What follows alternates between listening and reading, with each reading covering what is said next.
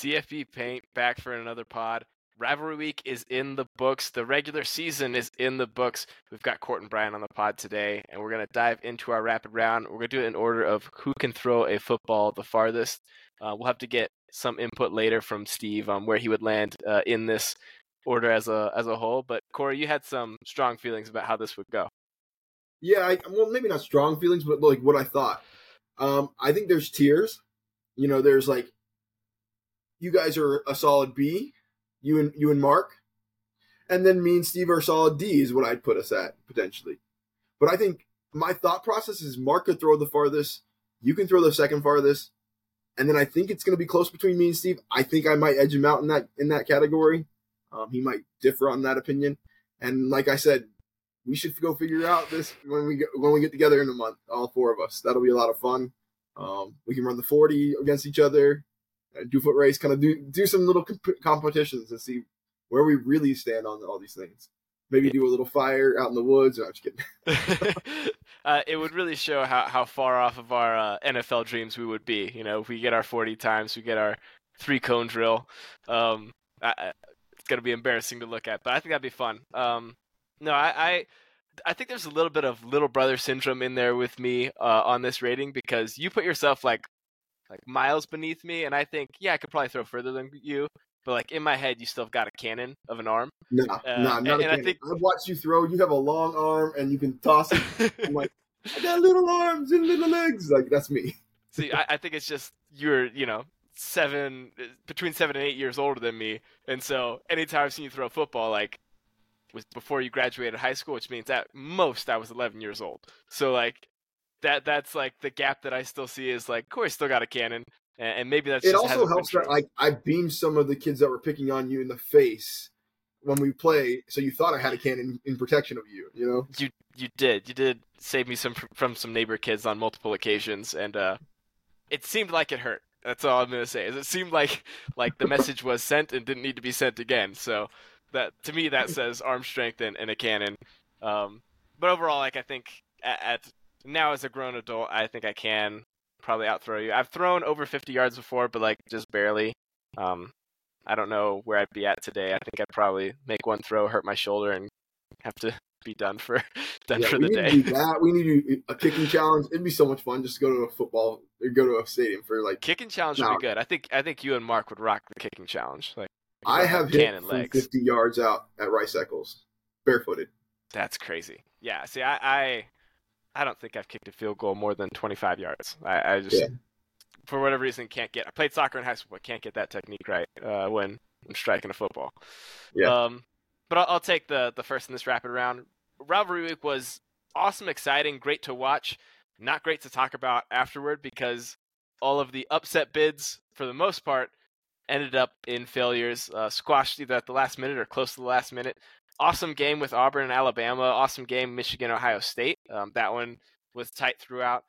Kentucky gets the lone big upset in the week, but overall, a lot of this went kind of how we expected it to, and what we thought was going to be, this is all exciting going towards the end of the season, pushes into conference championship games. Last year with conference championships, it felt really like cut and dry. Is USC going to win this or not? And that's going to determine the last playoff spot. Everything else we thought was kind of determined in our heads at that point. TCU ends up making it in despite not winning their conference championship game. That's how sewn up the conversation had been up to that point. This year's super different. So we just push it off one more week and let next week decide it. But that's what kind of felt like by the end of the week. I will say throughout the day, amazing football. Like, lots of teams playing their best ball at the end of the season and giving teams a run for their money that you didn't expect. Heck, BYU gave Oklahoma State its best shot for a minute there, and you thought Oklahoma might sneak their way into the Big 10 title or Big 12 title game. Anyway, good week of football. Nothing too crazy happened, and it's got me really on the edge of my seat for the very last whistles that come next week. Yeah, I agree with you. Really good week of football. A lot of fun. A lot of good games. A lot of scariness in games. Oklahoma State, on the edge. Florida going up 12-0 on Florida State. Auburn, leading with 43 seconds left against Bama, and then even Georgia Tech making that game interesting late. I mean, there's just a lot of fun. But nothing in Rivalry Week can beat the pettiness that comes from Rivalry Week, in my opinion. And I love to watch the pettiness. Two of my favorite examples of pettiness within this week are after Virginia Tech won the Virginia game, they went back out on the field and took pictures. And Virginia, I guarantee you this wasn't a timer. It's not they turn on the sprinklers as they're taking pictures. I think that's a great thing. They're like, well, you beat us, but you can't take pictures on our field. And then Florida State's marching band playing the war chant during the fourth quarter where UF says can't or plays Tom Petty's "Can't Back Down" song. In the middle of it, they just start blaring their fight song or their war chant, and it's kind of like, all right, I love the pettiness here. I also love the pettiness in the fact that, like, after the game, a lot of Florida State fans mentioned, like, oh, you can't back down, yet you didn't gain a single yard in the fourth quarter. You lost yardage, so maybe you did back down. I think that's kind of funny. But just watching the pettiness ball back and forth is all great to me. So it is great because these rivalries are what fuel Twitter all of the offseason and most of the regular season, where it's just like, look how bad our rival did against us. Look at the stupid thing my rival did. And now this is the game that you have the one side that will cite back to it every time they hear a little bit of pettiness, and they'll be like, yeah, whatever, scoreboard for a full year. And that's kind of what it is until you can prove it different. But the pettiness is you're right. It was on peak display a few times, and those are really good examples. Speaking of pettiness, I talked to a very senior-aged fan of ours, and they didn't feel like we took enough credit for saying that BYU was going to get smoked by Oklahoma. We didn't take enough heat for that. So, yes, Dad, BYU played Oklahoma very good, very well. They still didn't make a bowl. Yeah, and they looked much more impressive in their 5-7 than we anticipated for the last two games. Credit. But with that, let's dive into a little bit of not so much the action. We're going to talk about some of the news that comes after. With the end of the regular season comes coaching changes. So we saw a few hirings, a bunch of firings. I'm going to read off just a few. And then we've talked about a few going in prior weeks. So Dino Babers and who's the Michigan State head coach? I'm forgetting who it was. The Michigan State head coach, Mel Tucker. Oh, Mel Tucker. Mel Tucker, Jimbo Fisher. Firings that we already knew about. New firings from this week. Dana Holgerson is out at Houston. Brady Hoke kind of gets expected hired. that one. We all knew that was a possibility. Yeah, and I wondered if he had coached to save his job, because it was part of the end of the season where they started to come on a little bit and looked like they had some real life, but it's one of those things where you go, is this going to be Oklahoma State? Yeah. yeah, no, that's for sure. But you wonder if it's like too little, too late. Yeah. Brady Hoke out against at San Diego State. Tom Allen at Indiana, which to me raises eyebrows of like, what do you think your program is going to be? Do they want to win all of a sudden? That's what that sounds to like to me. That seems like the message. The Big Ten, we want to start spending some money. Yeah. Andy Avalos out at Boise State. They will be in their conference title game nonetheless. Danny Gonzalez out at New Mexico. Dana Dimel out at UTEP. And Terry Bowden out at Louisiana Monroe. Just looking at these openings and vacancies, and I can add to those Duke and Oregon State. We'll get to the hires in a second, but those are also vacant jobs at the moment. Which ones kind of stick out to you as like this would be really interesting to see what direction the hiring process goes? I think it's got to be Indiana with Tom Allen. Like, where do you go from here? You didn't. I think you won 3 games this year. I can't remember off the top of my head. I'll check that for you. Like, you haven't been a consistently good team. You have been recruiting pretty well, but those players have been leaving you. I mean, you had the highest recruit that they ever had go to Oklahoma last year in linebacker. So, like, are you looking to spend some money in the NIL game to keep those people there? Because, like, that's not really his fault. I mean, you had that, and then you had the quarterback for Washington eventually leave you too, like Michael Penix. Like, you had some players, but you haven't kept them there. So that's interesting. Where do they want to go? What are they trying to accomplish with this firing? Yeah, and you're right, 3-9 on the year. That is the curious one. You have USC, UCLA, Washington, Oregon joining the conference next season. Does Indiana say, "Hey, now's we're getting into the era of our monies are going to be way up. Let's try and start competing. We're going to have enough coming in from our TV deals to pay coaches.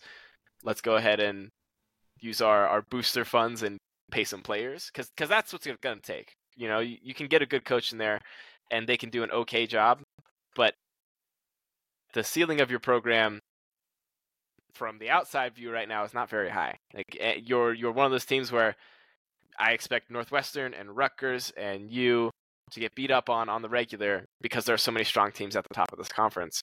Hey, Rutgers held their own this year. I got to give them a little bit of Rutgers credit. did much better, and Northwestern. Like those are two who I was like, those are going to be terrible teams this year, and turned out not to be. Nonetheless, they're I don't think part of like 3 of the teams that have winning records in the Big Ten. Not to be facetious, but No. I mean, it's been a heck of a conference for sure. There's been a lot of injuries, to be fair, at the quarterback position in the Big Ten this year.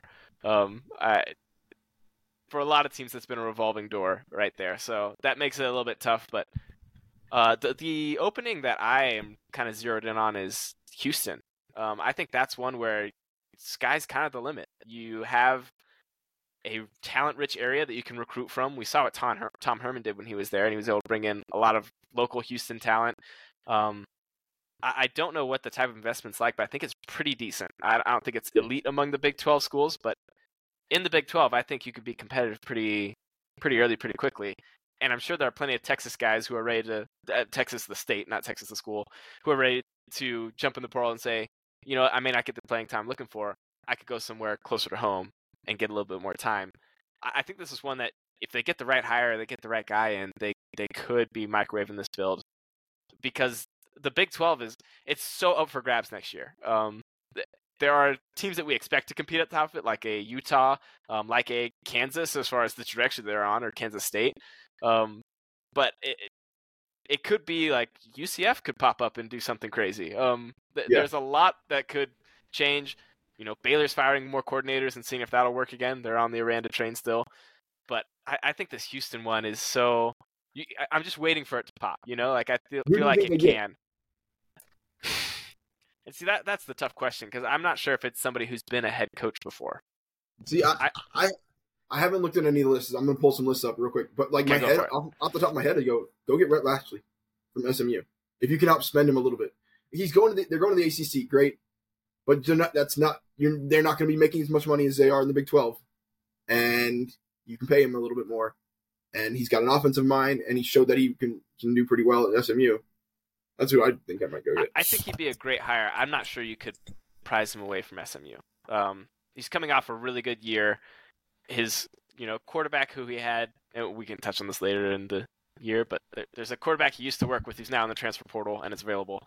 And SMU has deep enough pockets that if they want to keep him, I think they can. That's one where they're going into the ACC and said, we don't need any TV money for years. We just let us get in and let us compete with them. They're kind of the OGs of the NIL era. They started, 40 years too soon, approximately.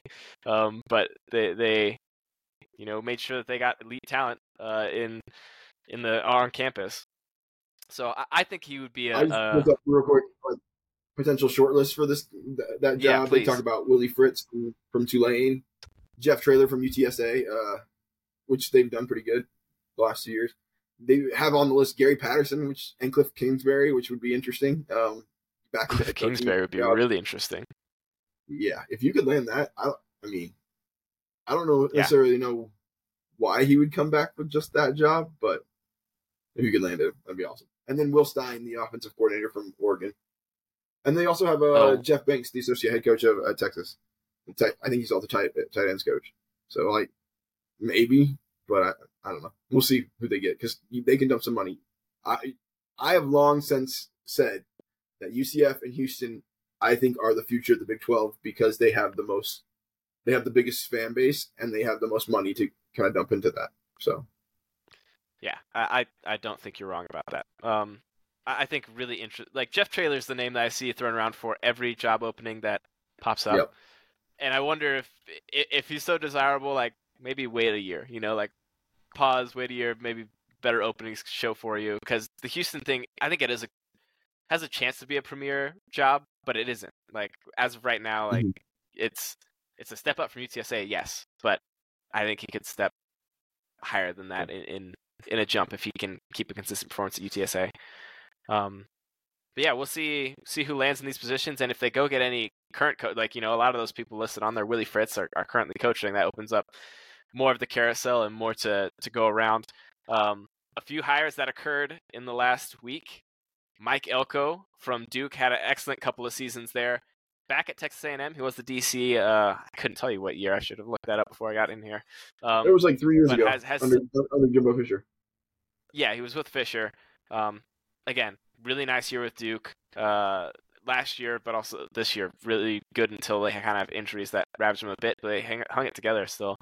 And we don't know if there's going to be any Riley Leonard jumping in the portal, but Elko, I think, a good hire here. I think this is a little bit of a lot less splashy than the last one, right? Jimbo Fisher was a national champion, and somebody who had that pedigree beforehand.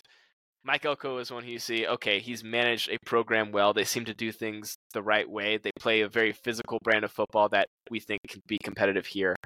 And we've seen him at Texas A&M. We liked him then, evidently enough. Duke liked him enough to make him coach at the time. And now he's proved he can do it on that level. Now he's gone somewhere where he has near infinite resources to go ahead and win. What's your thought on the Elko hire by A&M? So this is one we called a little bit. I think Steve didn't necessarily agree with me, but I thought Mike Elko was going to be the hire. I think they went headhunting and tried to get better coaches, but I think this is the best that they could do, to be frank. I like Mike Elko, but he's not necessarily known as like an insane recruiter. Maybe the money will talk, and you don't have to worry about that. But he's along the lines of I expect an 8-4 season. That's kind of like what I expect from Mike Elko.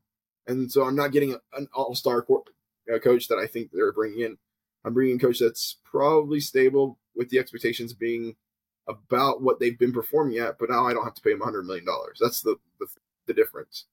Even though you already had to pay out $100 million anyway. So what? I don't know. I don't know where this goes. Can they really move it up to the next level? We'll see. But if I'm Mike Elko, I'm going to go make some extra money. I think he's getting paid, $30 million over 5 years? I think that's... I'd have to double check that. That sounds right, though. I would say his contract, I think, is through 2030. But I think... Yeah. I'll look it up. I'm trying to remember what it's. But I think it's not much compared to what Jimbo Fisher was. Yeah. I think he's somebody who has the potential to push this program to be like a consistent 8-4, 9-3 program, which they haven't been consistently that under Jimbo Fisher. I don't know that he'll make it there. That's far from unknown to me. But honestly, in the NIL era, I'm a much bigger fan of a coach rather than a recruiter. If you have an NIL operation that 6 years, $42 million. Yeah, I was wrong. Okay, so $7 million a year. Yep. Average. I'm sure that ramps up over time. But I'm just such a bigger fan of hey, can you develop and create, foster the culture and coach? Can you do those things? Because bringing in talent, NIL will do well enough. And then once you get results on the field, that will do well enough added to it. I just think if you have that operation in place, you don't need an ace recruiter at head coach. You'll want a couple on your staff, yes, but you don't need an ace recruiter at head coach. And I think, I don't know, I like the move. I think it's smart of them to not go, I think you nailed it on the head when you said they looked for bigger names and weren't able to get them. I feel like if they had got bigger names, it would have just been Jimbo Fisher all over again. Would have crashed and burned. It would have been expectations sky high for a team that's never really achieved anything in recent history. And then you're stuck hanging on to somebody too long because we put all the chips in on him. And I think Mike Elko is one that you could fire. And that's probably where you want to be, is if you really want to compete, you probably should have a coach in there that your AD can say, yeah, we got this one wrong. Let's go to the next one. Overall, I think good hire, but yeah, probably the best they could do. Curious what your thoughts are on the Mark Stoops flirtation. There was a moment where lots of reports were coming out Mark Stoops is going to Texas A&M, and then the kibosh got put on that one. Yeah, Mark Stoops has done the best with with not very good talent there at Kentucky. He's done a good job recruiting better talent than they ever had. But you're consistently hitting the mark where you kind of expected to. You're pretty secure in your job. If you go 7-5, 8-5, or 7-5, 8-5, 8-4, I'd just stay there. But at the same time, like if he really wants a challenge, it'd be interesting that he goes. I mean, it's not right in the line of Jimbo Fisher, you know. So Yeah, totally is. But also, like, it's funny because I always perceived Mark Stoops like once he got to Kentucky, like, oh yeah, he's just going to be there forever. Like, he's going to yeah, be there. He's a good coach. He coaches well enough to get to a certain level. He's not going to have the talent to do above that, but I don't know if he likes the gritty grind that it takes to be at the very top of the way that yeah, Georgia has to operate, the way that Alabama has to operate, the way that Texas A&M wants to operate. Just doing things the right way, getting kids in who are a little bit above what you should, and going 8-4 as often as you can. So it was surprising to me. Lots of backlash from Texas A&M fans on message boards and on Twitter, and quickly that disappeared. And I don't know do you what think that happened. had any effect on him disappearing? You're like, oh, never mind, we're not going to finalize this. Or do you I think? think it's possible. I think it's possible there was a party who heard about it or was in on the decision, but not the ultimate deciding factor, who said, I need to leak this because we can't have this happen. I think there's a real chance to happen. And then you have like some room for sway. I'd like to think a university doesn't get that swayed by message board material. But some of those people on message boards also have big wallets, and I think that's where it becomes a concern. Interesting altogether. Another hire that happened over the weekend. Michigan State have now replaced Mel Tucker. Jonathan Smith from Oregon State. Oregon State, one of the teams that's left out of the realignment. They're in the Pac-12 still. They don't have a home for next year alongside Washington State. Great season for them overall. Like, very competitive in a lot of big games. They took Washington, pretty close.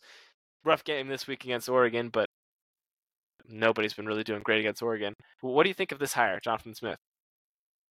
He's turned Oregon State around and made them a tough and physical team, and he kind of his team and their culture is a little weird in the Pac-12 because it's not kind of what the Pac-12 does, but it is what the Big 12 or the Big 10 does, and 100%. so it makes sense to kind of go there. And like he's done really well with the talent that he has. He doesn't have all-star talent, but he's done pretty well and put together a good team. And I think this is a good hire for them. Too many people kind of reacted to the 2020 season when, all heck was broke loose and we didn't really know what was going on. And Michigan State ended up paying for that because they gave Mel Tucker a super long contract. But this is this is a much better hire in my opinion. I think this is going to go in the right direction. And kudos for Jonathan Smith. I mean, you're going to get left out in the cold. Go find a way to get it back there. So. Yeah, and kind of a brutal situation. Like he's if I'm not mistaken, he's an Oregon State grad. Like, this is his school, this is his team. I think if circumstances went different as far as the conferences were concerned, there's a decent chance he sticks around. Obviously, eventually, everybody's got a price tag, which I can be bought. I'm sure the coaches can be bought at a certain level. But you do get left out in the cold, and then Michigan State is an awesome place to be, where there's a lot of potential in the Big Ten. I don't know that you have necessarily expectations for like 10 wins, 9 wins, especially not where the program is currently, but you have some of the resources and like access to talent that you'll need to grow it. And yeah, I just think this one makes a lot of sense. He hasn't coached in this area before. Like, he's coached mostly in Oregon and Washington, in Montana. So that'll be new, but I think that really gets overblown a lot. Dan Lanning going to Oregon, you see, things can work just fine, at least in the SEC, and going to do your thing. So I think he can be a big success for there. Mario Cristobal, and then the actual coaching that you need, that ends up being a good team. It's a great combination. Miami might want to look into this, by the way. Just fire Cristobal and go get an actual coach, and you might be in good shape. Do it quick. Pull a quick switch, get those players underneath. Yeah. So yeah, I don't have any other thoughts on that one. I think it's a good hire. We'll see how it shakes out. He's going up against some of the best coaches in college football, because he'll be going up against Ryan Day, people question, but Jim Harbaugh, if Harbaugh doesn't leave for the NFL. You still have Kalen DeBoer, you still have Dan Lanning, you still have Lincoln Riley, and Chip Kelly's hung on to his job. So there are big names he'll be going up against, along with the flashy hires of Luke Fickell and Matt Rule last year. So like there are real chances to get big wins against big coaches, but he's been doing that at Oregon State already. He's kind of set and primed for this. The other hire that happened over the weekend in the SEC, Mississippi State hires Oklahoma offensive coordinator Jeff Lebby. Corey, any thoughts on the Jeff Lebby hire from Mississippi State? I mean, I feel like this is where Jeff Lebby is going to die, but at the same time, this feels like a very much like a Dan Mullen hire, and Dan Mullen had success there, and maybe Jeff Lebby can do that same success if he can find the right quarterback to run his system and be successful, because they've looked at times very potent at Oklahoma, and then at times it's been a little bit of a struggle, but he's been able to get the recruits in there that they need and be able to be efficient. So why not bring him over to Mississippi State and see if you can do, 8-4? That's what you're shooting for at Mississippi State. Yeah, and 8-4 is that's an excellent Mississippi State year. Yeah, they are. I mean, and divisions are done away after this year in the SEC. But if you're looking at the SEC West, it's a stacked division, and they're at the bottom of it pretty regularly. Yeah. It's them and Arkansas who occupy those spots. So if you're on just winning season on a regular basis, you can make it to a bowl, go 7-6. Mississippi State fans would eventually get tired, but they'd be okay for a few years. And you sprinkle in a couple 8 winners, a couple 9 winners if you get really incredible, maybe a 9 winner if you get a really incredible. But I think your comparison is so spot on here. I think you got a really good offensive coach who's going to be able to get the talent that he needs in there. You're going to be competitive in your Egg Bowl games, which they were competitive this year, but kind of out of the blue. Mississippi State is is that more because Ole Miss sucked or because Mississippi State was actually good? It was a travesty to watch that game. I was so excited, and I was like, when's the next game? Oh, no, tomorrow? Okay, never mind. Ole Miss has been the bane of my existence all year because they end the season 10-2, but I still feel like, yeah, you're not very good though. And you're still on the level of Tulane without their starting quarterback, Right. But that's how I feel. But it's but they did earn a 10-2 record. I can't take away what they did do. They did beat LSU, who isn't a total scrub. They only play half the one side of the ball, but they're not scrubs. So kudos there. But Mississippi State, I like this hire. I'm intrigued to see how it works out for them. I'm also intrigued to see things from the Oklahoma side because I think he done a pretty good job there. I think the issues we saw last year were certainly defensive. I think this year there's still some defensive issues where teams like BYU, who formerly couldn't move the ball at all, especially run the ball, especially with their offensive line, were able to gash Oklahoma. So the strength of the team to me has been the offense.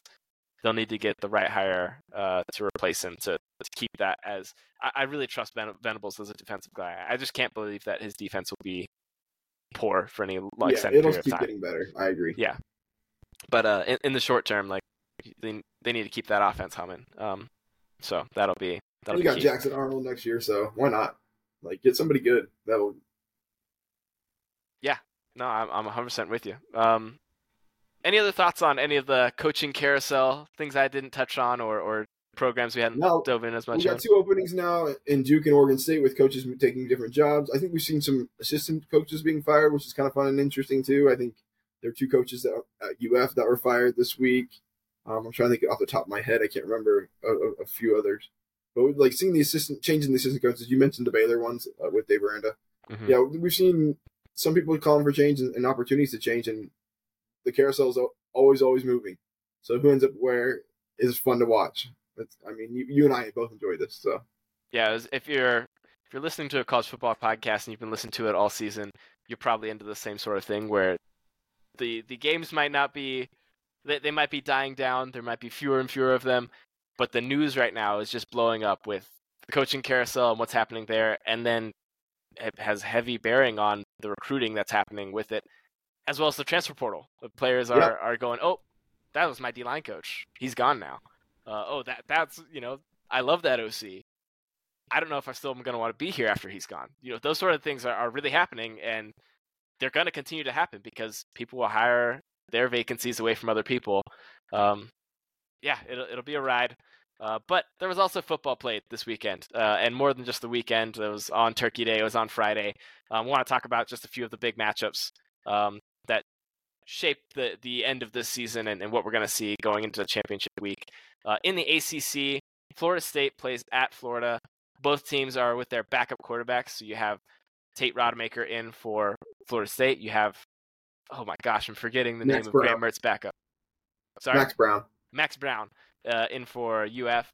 UF jumps out to a great lead. Everything goes right from a UF perspective to start the game. Everything goes wrong from a FSU perspective to start the game. But ultimately, Florida State wins out. The last 40 minutes of the game, they play pretty well. They dominate defensively. Their offense gets enough done. They had some struggles going with Tate Rodemaker, but you get a few touchdowns and the field goal that you need. 24-15, the end score of that one. Thoughts on the Florida UF game, Corey? Oh, it was if you're a fan, awful to watch at first, and then great to see you be relieved. It's interesting to watch this Florida State team because they remind me a little bit of Washington and Georgia, and yeah, maybe you could say Michigan, but not as much lately. But yeah, Michigan. Maybe it's those teams that can win on either side of the ball, and sometimes your offense can win the game for you, or sometimes your defense can win the game for you, and that's what this defense has given up 58 points in the second half this year combined. And if you cut out the first 3 games, it's 25 points in the second half through their last 9 games. That's insane. I think it might be closer to 32, actually, now I'm thinking about it. But that's insane, the second half adjustments that they're doing. And that's partially why, if this team goes undefeated, that's why you have to put them in the Final Four group. Because this team's defense will allow them to hang around with anybody. I'm not an Adam Fuller fan. I haven't been an Adam Fuller fan, how he's handled the defense, but in the past. But this year, it is a very good defense. It is great second half changes, and Patrick Surtain has that defensive the backs playing pretty dang well. Those are players that were cast offs on some of their teams that they were at, and not highly rated a few years ago. And I mean, Jarian Jones has locked down Restrepo from Miami. He locked down Pearsall from Florida. And if you look at PFF, he's one of the top 3 cornerbacks in man-to-man coverage. And that's a guy that 3 years ago people were can he play?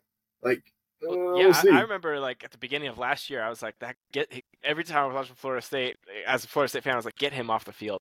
What are you doing with Jarian Jones in there? And now I watch him and he's unreal. It's that defense is you're absolutely right. They're giving the team a chance to hang with absolutely anybody, and then you have enough of the talent on offense to pop and to keep up. Florida State has been down by 10 points or more 4 times this year and has won every single game because of the second half adjustments. You have Clemson, you have UF, you have Miami, there's one other game that I can't think of off the top of my head. LSU, they're down 17-7 against LSU, I think, weren't they? I think that's right. And so, and all 4 games they clamped down. LSU scores 7 points against them in the second half with a joke of a touchdown against a true freshman in his first game. I mean, Clemson scores nothing in the second half. Florida scores a 3 points, and Miami scores a fluke pass where even the college football committee was yeah, that touchdown was a fluke. When they said that out loud, I was okay. So, I mean, that's what gets them back into games, and they're not going to be out in front, but you better watch out for how they handle the second half. So, fun game to watch, and I'm happy with the result, so I can't be too mad. Although Max Brown had some good passes in that game. Early on in the game, I was concerned. When you look at the backup quarterback matchup of Tate Rodemaker and Max Brown looked the better player. Made some really tight throws, some really sharp ones, and he's also good with his legs. And so there's part of me that I was thinking oh man, if they start to let loose, kind of give this kid more and more control of the offense, there's a chance for a mistake. But I think he might torch Florida State just because it was looking good early on. But what you see in the second half is, oh no, they couldn't do anything like that because as soon as you drop back to pass, the O-line couldn't pass block Florida State. And that was something that you wanted to avoid, but as soon as you got down, you couldn't avoid it anymore. And then sack after sack after sack. And it was not one mismatch on the offensive line. It was, 3 to 4 per snap that they're just getting beat man-to-man or even double teams getting blown through by Braden Fisk and Joshua Farmer. And that to me is the end story of this game is Florida State could block enough to let Tate, give him a chance to make some throws. if you look at his overall stat line, not great on the day, but made some big throws that mattered in key moments. And then the run game got going a little bit, and that sealed the deal for him. But for Florida, they didn't have any of that drop back and pass it option. Despite I like Wilson as a wide receiver on the outside. I think Pearsall's a good player as well. Those weren't really weapons that you were able to use at all.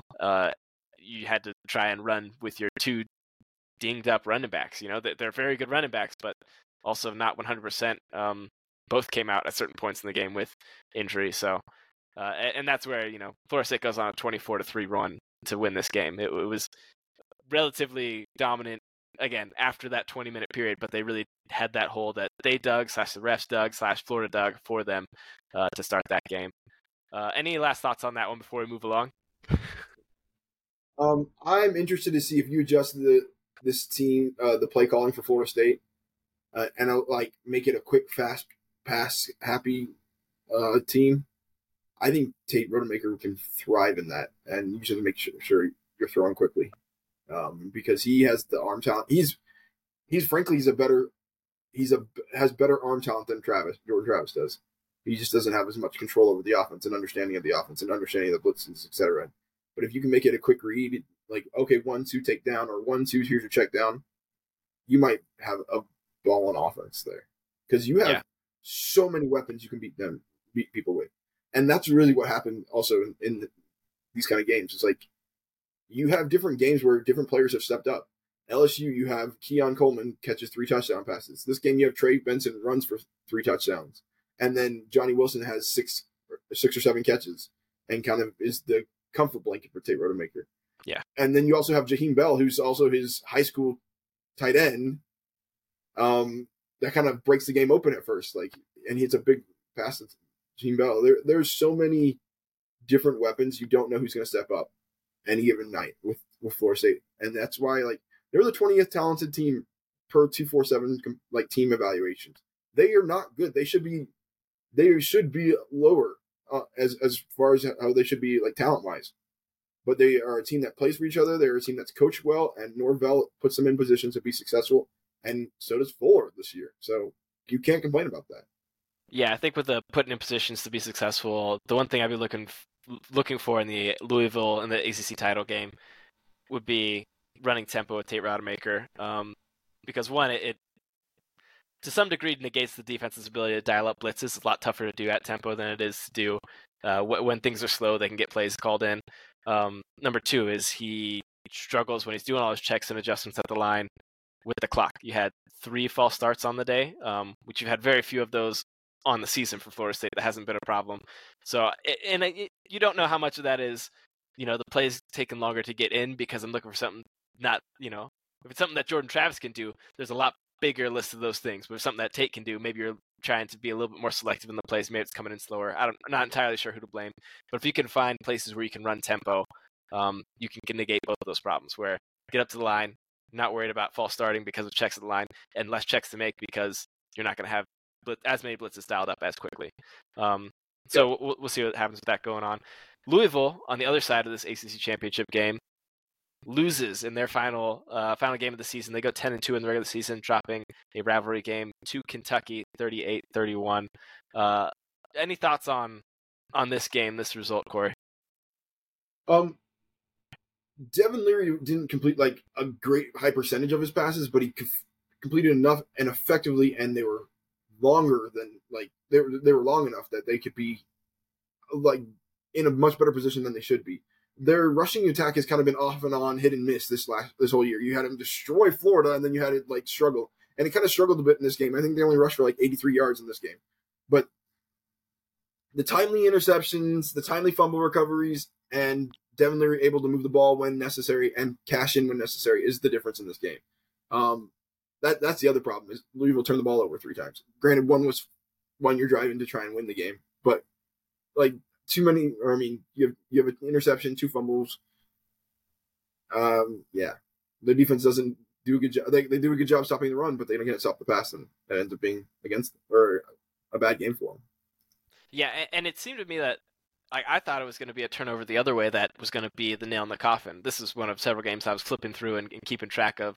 But when in the fourth quarter you have Devin Leary throw up an absolute duck of an interception, And I can't remember if the game was tied at the time or if they were up 7, but I remember I just think it thinking like, oh was my goodness, tied. I think it's 31-31 at the time. that's what I'm remembering. And I thought, oh, this is going to be the nail in the coffin. They're going to go get a score, get ahead, and hold on to it. Kentucky able to grit out the win, and a big marquee win for them. A big black eye for the ACC with their second best team, who is I think still ranked number 10 in the country. Is that wrong? I should need to double check that. They went down to 15. See where they got moved to. I don't know if it's something that I'll look for though. No, still at number 10 right now. So barely moves in the rankings due to this loss. But Kentucky gets the win. Louisville, any hopes and dreams? I saw some people who had them still listed as like a playoff contender of like, hey, they win this game, they beat Florida State, they get all the right losses from other people, they could get in. I wasn't in that camp, but now nobody's in that camp. They lose that one. Great season overall, and I think a year that they needed to capitalize on because they did have a weak schedule. But you're wondering, Jeff Braun looks great, and he's got a lot to sell going forward. Yeah, they dropped down to 15 and 14 into the AP poll and coaches poll, respectively. Sorry, by the way. Okay, that helps. So okay, so the 10 I'm looking at must still be last week's CFP ranking. That makes sense. Yeah, I think it might be because that won't come out till Tuesday. Recording this Monday night. Exactly. Sorry, go ahead. Deal, guys. No, I'm saying, like, yeah, we'll be interested to see how that goes. Florida State ends up, I think, 2.5 point favorites. That sounds about right to me, especially the backup. It's going to be a rough game. I don't know. I think anything can happen in that game. So, yeah, we'll see. It'll be interesting to see. Florida State, without Jordan Travis, is still a good team, but they're very different. And Louisville will look to exploit those differences that you have when you have that drop-off at quarterback. Looking at the Big 12, this was one that had a lot of question marks going into this week of who gets into the title game, because not even Texas had punched their ticket. Texas pounds on Texas Tech. I'd mentioned in a previous podcast that I felt like they have another gear. This is kind of the gear that I, in my head, was imagining. If they can put together complete performances like that, and I know it's going to have to be against better performing teams than Texas Tech, then they can really cause problems for anybody should they make it to a playoff. Oklahoma beats TCU 69-45 on, I believe it was Friday. So they're left waiting for the Oklahoma State BYU game to see if they are going to sneak their way into another Red River showdown, rivalry, shootout, whatever you want to call it. Bingy. BYU gives them a lot of hope early on, ultimately lose in double overtime to Oklahoma State, 40-34. I just glossed over 3 games, Corey. I'll let you dive in on any which one you want to comment or give insight into. I want to comment on them all, and I'm going to. Like, okay. Texas Tech, Texas.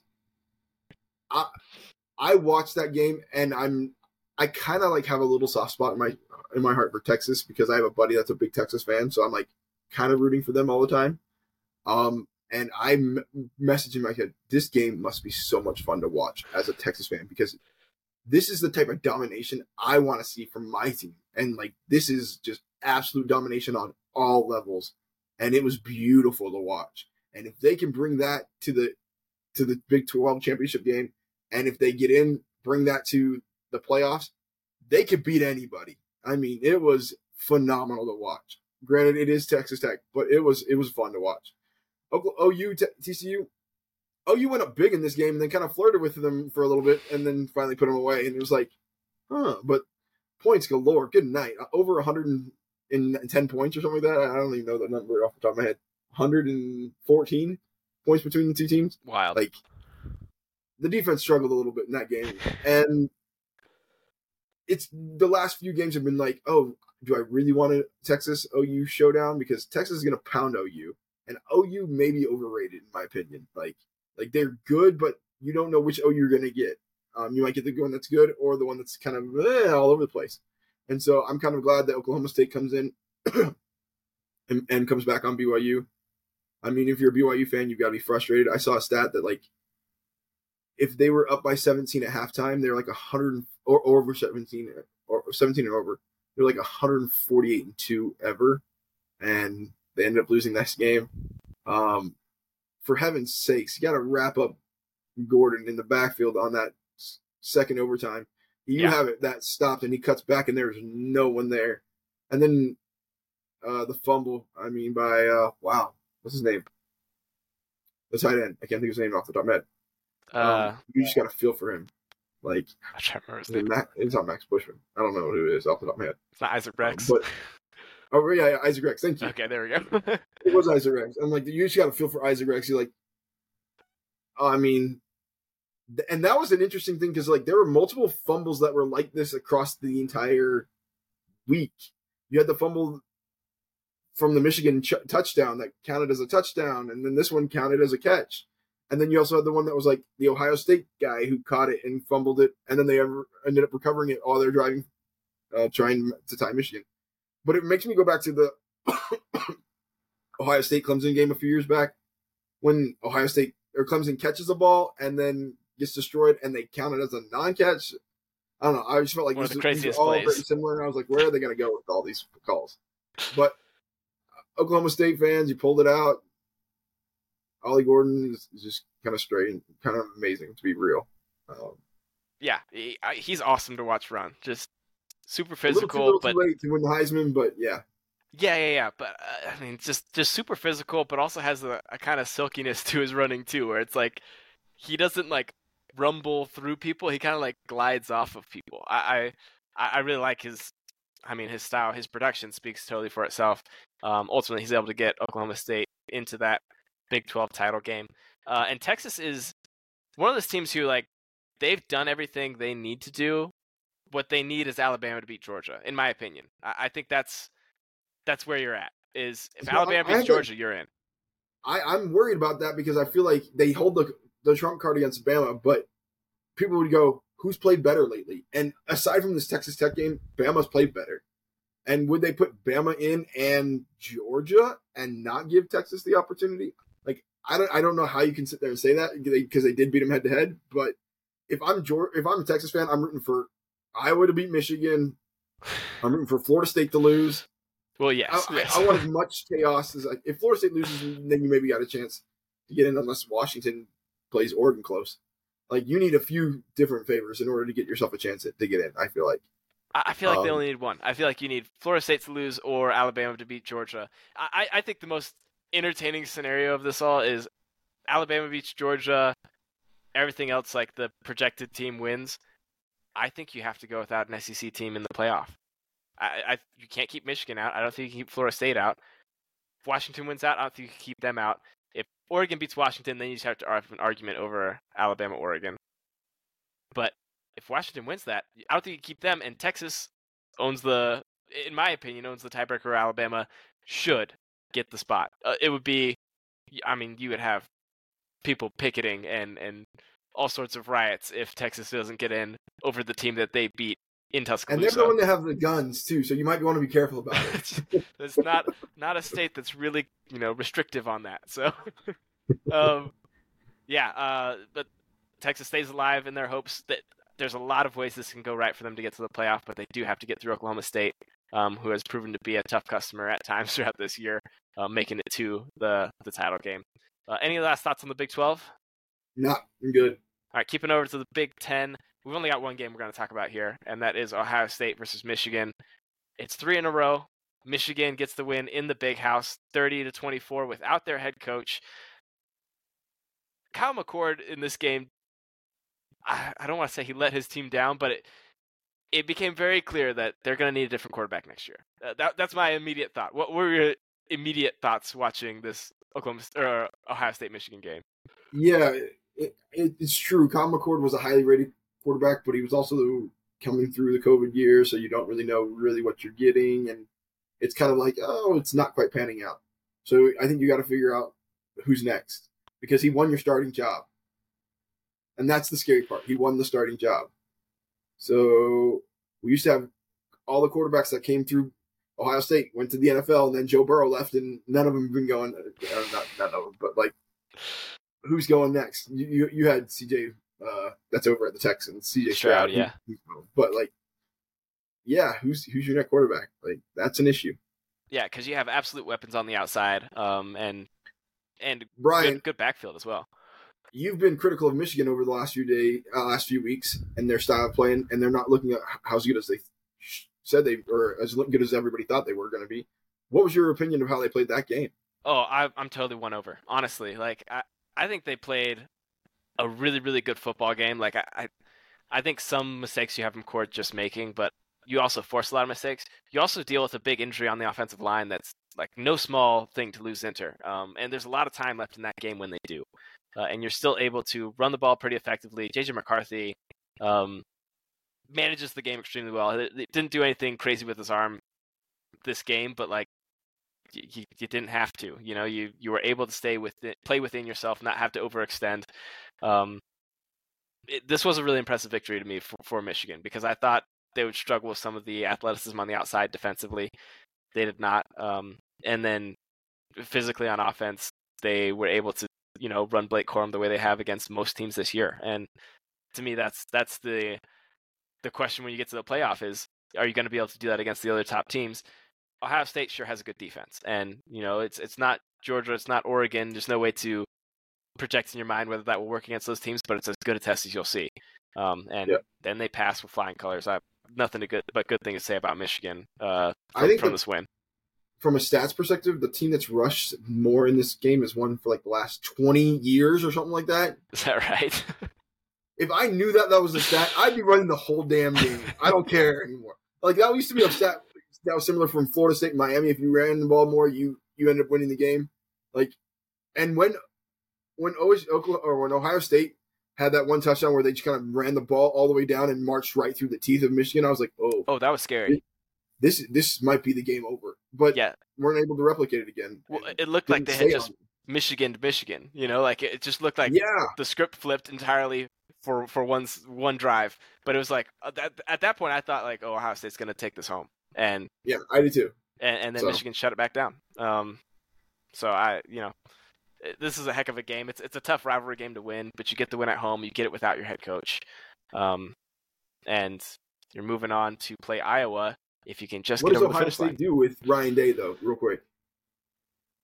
You keep him. Keep him? He's in the game, and he's 53 and 3 or 53 and 4 against everybody else. Here's the thing: you're moving. I don't think Michigan is his kryptonite. I think they've beat him, but they've been close games, and at times, like I think Michigan coming away from this, like I remember last year Mark was talking about like I think if they played this again, 10 times Ohio State would win 7 or 8 or something like that. Mm-hmm. This year I don't think that's the case. This year I think Michigan would win most of the games if you played it over and over again. But you're moving to divisionless football, and this matters because and to a 12-team playoff. You could feasibly do all the same thing, go 11 wins, lose to Michigan, and you can still make it to the title game for your Big Ten. You could still make it to the playoff because there's 12 teams, and you still put up a fight against some of the other top teams, even if Michigan was your kryptonite. But I think you're also not playing 7 teams that are terrible every year either. So now you might be playing a Washington. Now you might be playing a USC. Now you're out some travel board. Like I don't think you can expect to go 11-1 every year, and so you might not make the playoffs. I don't think so, but I'd wait a couple years to find that out. I would see, do you lose against all the other top teams? Because I don't think that will be the case. I think it's been very close, and he's lost close not because he's a terrible coach, but because that's how it went. I think that happens in some scenarios here, and it's hard because Ohio State's been big brother in this particular rivalry for so long. But and it's also hard when the other team steals your sign. So. Yes, yeah, good to play without that for who knows first time in how long. Anything left to say on the? What's that? So who knows if it didn't happen still? I can see Harbaugh phoning from home. They're gonna run right. Connor told me so. Anyways. Yeah, don't tell me nobody's talking to Connor still. Yeah, exactly. Sorry, I've got something in my throat. Do you want to take us through the Pac-12 and the action that happened there this week? Yeah. So Oregon State plays at Oregon. Oregon destroys them 31-7. Not a close game. We've seen this happen a few times with like Oregon State. Like they get beat pretty handily, but most of the times they kind of stick around. But Oregon, aside from that Texas Tech game, has handled business all year, and it's been impressive. Bo Nix has been impressive. he's an odds-on favorite to win the Heisman, but I don't hear people saying his name. I hear more people talking about Jaden Daniels, so that's an interesting thought to me. To me, it's like the arguments I saw this, somebody posted this, and I can't give them credits because I don't know who it was, but they're like, the argument is like Bo Nix could throw the ball downfield. Jaden Daniels does throw the ball downfield. Like, granted, Jaden Daniels loses games because they don't have a defense. So who knows? But that Oregon team is impressive. They deserve to be in the championship game against Washington. I'm excited to see a rematch. I am very surprised to see the line at 9 points for next year or for next week. That surprises me, but we'll see. We'll talk about that later. Washington State decides to be the Washington State of the beginning of the year, and Cam Ward plays like he was at the beginning of the year all of a sudden, and they give Washington a run for their money. Can't quite get over the hump. For those that are going to sit there and say like, "Oh, Florida State doesn't deserve to be in," they're kind of playing terrible. I mean, you've had the same thing with Georgia this week. You had the same thing with Alabama. You had the same thing with Washington. You're going to stumble on games, but as long as you win, that's what matters. And we set up a great head-to-head game that I'm going to just sit around, push my kids onto the ground and get them away from me and watch the game. Yeah, you couldn't ask for a better regular season game to repeat. You've had some awesome regular season games this year. Oklahoma, Texas was a great one. Washington, Oregon was an incredible game, and I'm so excited to get the second installation of it. Cam Ward, you hit on, he was early season Cam Ward. He made a couple just ridiculous throws in that game. The sort of thing where you go, okay, that's a really rare sort of thing. If you could do anything with any sort of consistency like that, like you would be a shoo-in for a first-round pick. And the fade at the goal line that barely gets in. Oh my gosh, yeah. Yeah. And Washington State, I've seen a lot of speculation over the health of Penix because first handful of games Penix hasn't looked the same as back half of the season Penix. Washington has played a lot of teams close that they prefer not to.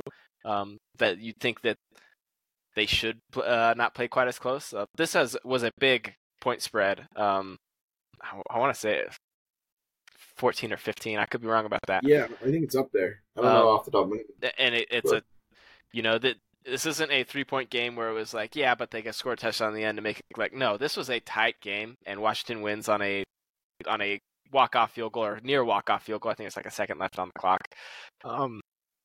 They have been hanging on, which is all that you have to do, but now you have to hang on against Oregon, and that is a tall task. We'll talk more in our next episode about what we expect to happen in that game, but Washington keeps their spot and keeps on rolling. If Oregon wins this game by 3, let's say they win it on a walk-off kick, does Washington still deserve and Oregon both deserve to be in the playoff games? I mean, because they've played each other insanely well. They've played, and no one else has beat them. Like, can you just be like, oh, well, you won the second one, Oregon, you get in? Like, I think in a different year, it's a possibility. This year, there's just too many teams there waiting in line. The line's getting long, and if you want to, go down the water slide and get back in line and go again, you might not have time before pool closes. Like that. You might not be able to cut in. Is what you're saying? Okay. Yeah, I just think like, we've seen these years where there's 2 SEC teams in the playoff, and they're warranted. But part of the reason they're warranted is that you don't have so many other teams queued up. And this year you've got 8 at the moment who are all waiting to get in because you have Michigan, Georgia, Florida State, Washington, who are the top 4, but then waiting right behind you have Oregon, Texas, Alabama, Ohio State. Yeah. They're ranked 6th in both polls, so they kind of cut back in line in front of Texas. Yeah, but I would put a 1-loss. Washington losing to Oregon by 3. I'd put them back in front. I'd say that's where they can cut in line. Is they can cut in line of Ohio State. So you'd put Oregon. So you'd have Georgia, Michigan, Oregon, and Florida State as the 4 kind of like teams, but then you'd have like Texas, Washington, Ohio State, Alabama, or Texas, Washington, Texas, Alabama. Well, I mean, depends on how the title games, but like as of right now, Texas, Alabama, Washington, Ohio State. So you need. Yeah, if Alabama wins, they'd be up there. Yeah, sir. Right, you need 3 other losses to go your way. Yeah, if Bama beat Georgia, yikes! That's gonna put and then Oregon beat Washington. That's so many one-loss Oh, teams. it'll be an absolute. I will watch. That'll be Like 5 that's the thing. one-loss It's like teams. I don't ever watch any playoff ranking like throughout the season or even at the end. Like I'm just like, yeah, wait for it to come out, figure out what it is. I will be with bated breath waiting for. Oh, we've got one loss Bama, one loss Georgia, one loss Oregon, one loss Washington, one loss Texas, all saying who's getting in. Can you imagine? And one-loss Ohio State. Yeah. Oh my gosh. Yeah. Yeah, and you could add in a few more. Iowa pulls an upset, Louisville pulls an upset. Although it's a minor, they're only If 2.5 Louisville points. pulls an upset, Florida State's not getting in. Yeah, there's no shot. Sorry. There's no shot. If Iowa pulls an upset, yikes! That'll be interesting. Yeah, there is. I saw a great tweet, and It's going to be 17-6. Like it's. I mean, come on. I don't know who to credit the tweet to, but there's a great one I saw where a writer who had been at the game, the Ohio State Michigan game, he was at the hotel breakfast the next day, and there's a kid talking to his dad. He's like, "Do you think I have a chance to beat Iowa next week?" And he's like, "Yeah, I really do think we do." It's like, yeah, probably. I think Michigan's probably going to beat Iowa. Score 17 and you feel really, really good. We've gone on a lot of tangents here, but thanks for carrying me through my coughing fit. Anything left on the Pac-12 that we want to touch on? Nah. All right, we'll move on to the SEC. And we've touched a little bit on Georgia Tech. We can go into that more if you'd like. The main game that caught a lot of people's attention this week is the Iron Bowl. Alabama-Auburn. Auburn at times is able to just run the ball at Alabama, and in kind of a way that we saw them do a little bit against Georgia when they played them earlier this year. They're such an enigma in some of the ways that they play. With just they'll blow out a team and then they'll get their doors blown in by New Mexico State, and they're really competitive with Alabama, and then they lose on a 4th and goal on the 31-yard line where you've rushed 2, spied 1, which I don't know if you need to spy if it's 31 yards. Just have one of the 8 people in the end zone run forward. If he's gonna run, like, you've got time to find him. But I'll be like to give credit, a good throw and a tough catch to be made. But Alabama gets the win and stays in their race. They already had their spot locked up in the SEC title game to face Georgia, but this keeps them in playoff contention. Thoughts from the Iron Bowl? Nick Saban said, I think, great at the end of the game. He's like, "There's been some crazy things that have happened in this stadium, and for once, this one happened for us." Like, I think he's talking about 10 years ago with the kick six and stuff like that, and a few other things. But the play call from Auburn is just what baffles my mind. I think you at least rush 4 or 5 even, and you have 6 back there, and you play zone. Or you rush 4 and you have 7 back there and you play zone. Like, that's what you should have done. He should not have all day to throw the ball. And you can still have that throw, but like the pictures and the videos that have come out of that stadium are just hysterical to watch. Like, people are crying, people just like, yeah. And it's just nuts. Like, kudos to Bama to pull it off. But I've said earlier in our podcast, like, there are coaches that will make you lose games or that can lose you games. Hugh Freeze is a coach that can win you games, like, that you shouldn't win. And he's done it against Nick Saban twice, and he almost did it again a third time when they've been by far the lesser talented team. So, I mean, not that he'll win every game that he's supposed to win, but there's games that you were not supposed to be in that he will put you in. And so that's one of those games I got to start not betting on, because I definitely have them in my list of Auburn's crushing them or Alabama crushing them, and it didn't happen at all. Yeah, I mean, it's another double-digit favorite who wins by 1 score. And Auburn, I think you've got a lot to be optimistic about in the future. I mean, Hugh Freeze is an excellent recruiter. He's a real ace recruiter, and he's. Oh, I mean, you're gonna have amazing. You're gonna have 3 or 4. You're gonna have 2 or 3 5 stars coming in next year. Like, yeah, that's. And I imagine, like, he's going to be feasting in this transfer portal as well. He's going to be trying to revamp the talent, reshape the roster. I think you got to feel good with that direction. Coaching-wise, it's funny because it's so up and down. But next year, if you can get the right guys in, transfer portal-wise, recruiting-wise, I'm going to read through real quick their 2024 schedule. And keep in mind, most of these don't have dates to this point. But you have Cal at home, New Mexico at home, ULM at home, and those are your out of conference games. You're at Tuscaloosa next year for the Iron Bowl.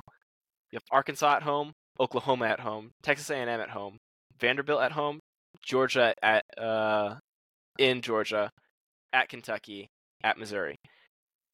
It's interesting because there's enough of a base there where like I can see you getting very comfortably to 6 wins, and then you've got a lot of these teams where you could compete with them potentially. When I say that, I look at like we'll see if Missouri becomes a next evolution of what they were this year, if they become a slight step back or what happens there. But like that's the sort of thing where I think like if you can punch just above your weight once or twice next year and get to an 8-4 with a couple impressive wins under your belt, or a 9-3, because I'm not really optimistic about Texas A&M in year one under Elko. Like I think that will take time. I think a lot of players will leave. If I'm being as frank as can be, I think a lot will leave in the transfer portal. And but you're only looking at Alabama, Oklahoma, who's losing Jeff Lebby, and Georgia as like those are the ones that I would pencil down for a loss now. Lots of things can happen, and obviously you can play Alabama tight, so maybe I'm stupid to pencil that down. But I think there's reason to be excited for year 2 under Hugh Freeze. But as much as Paul Feinbaum may always be saying it's the end of the Alabama era, it seems not to be quite the end yet. They're still a top 10 team. They're still in the SEC title. It's true. I thought it was going to be, but they figured it out with Milroe, and they've adjusted. Kudos to Tommy Rees and actually making adjustments to your talent, because not enough coaches do that. If you can make adjustments to your talent, you can win any game. But so many people try and make their players fit their program and fit their system. And that's what they tried to do at first, and then they said, nah, forget it. We're going to fit our system to him, and it worked. Yeah, there's a great interview. So Mike McDaniel, the head coach of the Dolphins, is interviewed in the game they're playing in Germany, and it's a foreign reporter who's asking. He's got this, a thick European accent, but he's asking about the evolution of his offense and kind of what he saw last year versus this year. And Mike McDaniel is a little bit like blown away with his knowledge of the game, but also I love Mike McDaniel. Oh, he's great. So he's phenomenal. But also the thing that he said, and it's so on the head for what you're talking about, is like, it's not a my scheme sort of thing. It's me understanding what players I actually have, understanding their capabilities better, what their comforts are better, and then getting the results with that. So he's like, the way that my scheme has evolved, it doesn't evolve because I'm changing what my scheme is. It's I understand my players better, and some of my personnel has changed, and that's why I coach differently. And I think that's been the key for an Alabama team who, they didn't have Milroe against USF, but struggled against USF. They shouldn't have done that with any of their quarterbacks. And they've come such a long way since that. Obviously, this is a rivalry game, so you give them a little bit of grace with a 3-point win over Auburn, which you played way too close and you left to the last second, and you get the miracle that you were looking for. But you get to the end of the season 11-1 with the chance to play for it all still. So I don't know if there's anything else in the SEC you want to touch on while we're in the conference. I feel like they need to name this game, and I want to name it like the Corner of Sadness, because that's really what happened. Like Auburn's game died in that Corner of Sadness. The only other game I was looking at that I wanted to touch base on, let's see where we got, just LSU. I mean, does Jaden Daniels win the Heisman? I think certainly. I don't know how he doesn't. Yeah. And like, what are the odds? Real quick, I'm just pulling them up. Yeah, last I've seen, I think Nix was still the favorite with Daniels close behind, but I just don't think. Everybody go make some money and go bet it. Yeah, Bo Nix is 136 or 165. Jane Daniels is 135 or plus 135. So go put $1,000 on and make $350. Jaden Daniels is one who, like, when he came from Arizona State, I thought, okay, really slippery guy. Like, I didn't realize the top end speed that he had, but like, kind of a tough guy to tackle, to tackle for loss. Get him back there. No, he seems to slip out of everything, make everything a little bit of a positive play. But I also thought he couldn't throw worth a lick. But he had the arm strength, but not the accuracy. He's got it all right now. Like the throws that he's making in this Texas A&M game. Player, yeah. My goodness. And I mean, the eye test tells you everything, and then you look at the stats, and it's like, oh, he's blowing away some Joe Burrow stats. To this point in the season, like that's special rarefied air that he's in. Yeah. I just can't see how you can give it to anyone else with what he's done this year. And I get he's got talented players he's thrown to, and I get that he's got 3 losses, but we gave the title to Johnny Manziel because we noticed we were watching before us. We did the same thing with Robert Griffin. We did the same thing with Lamar Jackson. This is one of those where it's like, yeah, the team might not be winning every game, but let's be honest about what we're seeing here. If Bo Nix loses to Washington, I think definitely Jaden Daniels gets it. But yeah, that would lock it up for him. But we'll see. We'll see. We'll see how that plays out, and if Bo Nix has a marquee big win game, big moment or play in that game, is that that late push enough to solidify it for him? We'll have to wait and see. Outside of the Power 5 conferences, there's only a couple matchups we wanted to highlight. You have UTSA taking on Tulane. Tulane finishes the season 11-1 with their only loss without Pratt against Ole Miss. Really impressive season for Willie Fritz's team. We'll see where they end up in the new CFP ranking. One that you guys kind of told me, like, poo-pooed when I picked them. You're like, oh, they don't have the NFL talent that they had last year. So, just FYI. I definitely thought so. Like, I was like, nope, you don't have the Tyjae Spears. He was, kind of a killer there. I had a lower opinion of Pratt than I think most people did. I was just wrong, like they've had a heck of a season. They performed really well, and they flirted with disaster on a pretty regular basis, but they win. If you're the one who gets through and wins, kind of doesn't matter. And that's what they've done. I think they've had like 4 or 5 games where they've won by 10 points combined. Yeah, it's brutal when Corey's picked them in the win totals draft, and so I have to root against them every week. And they're just like, no, we're just gonna hang on and win. We'll keep it there long enough that Brian has to watch the whole game. But no, good win for them. And Liberty goes undefeated on the season. They win against UTEP, who fires their coach subsequently afterwards, 42-28. So what is the total on undefeated teams this year? You've got Michigan, Florida State, Washington, Georgia. Is it 5? Liberty? I think it's 5. Washington, Liberty, Florida State, Michigan, and Georgia, 5. There you go. So the only one outside of the Power 5, Liberty goes undefeated, and Jamie Chadwell doing incredible things. I'm interested to see what this team really is because they really haven't played anybody. So the bowl game's going to tell us a lot when they actually have to play a decent team. Yeah. I'm intrigued to see how lower than Tulane is, even though they're undefeated.